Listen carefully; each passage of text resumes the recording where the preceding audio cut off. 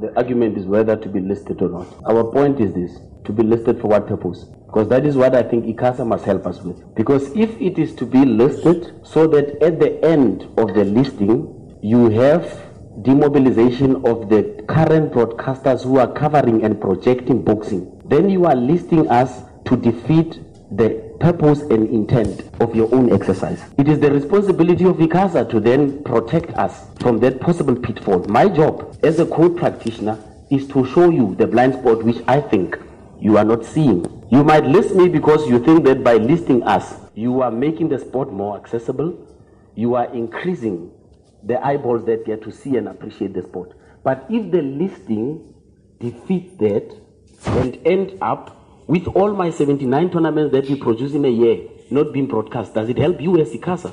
And that is why I said that I want the bilateral, because I want you now as ICASA to also help me with that, because I'm showing you a possible pitfall. What is your response to that? Will it help you if you list us and SuperSport walks away from us? Because when they buy broadcast rights for a national title fight, they can't get exclusivity. Will it help you? If it does not help you, then this is an exercise that I'm requesting ICASA to retreat and go do, so that you don't list us for our demise.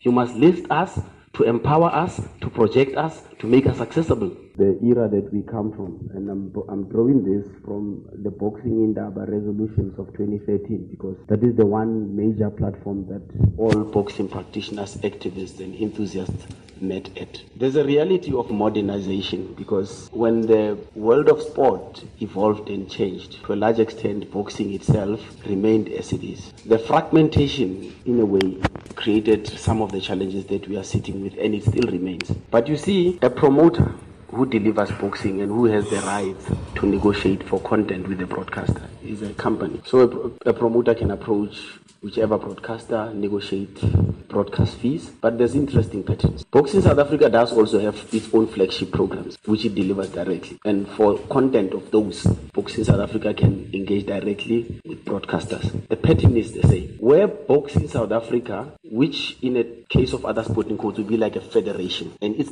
accountability levels would be different. When it comes into the boardroom, the one thing that most broadcasters argue, lack of, we don't have money to buy the content. When it's promoters, there becomes money, and the patterns are worrying. The one promoter can sell a content for almost 2.5 million, and then the very next one will sell this at 250,000 rands. It could be ethics, but the model allows for that, because the promoter can engage directly with the broadcaster and only pay a percentage thereof. There could be other challenges which are institutional and intrinsic to us.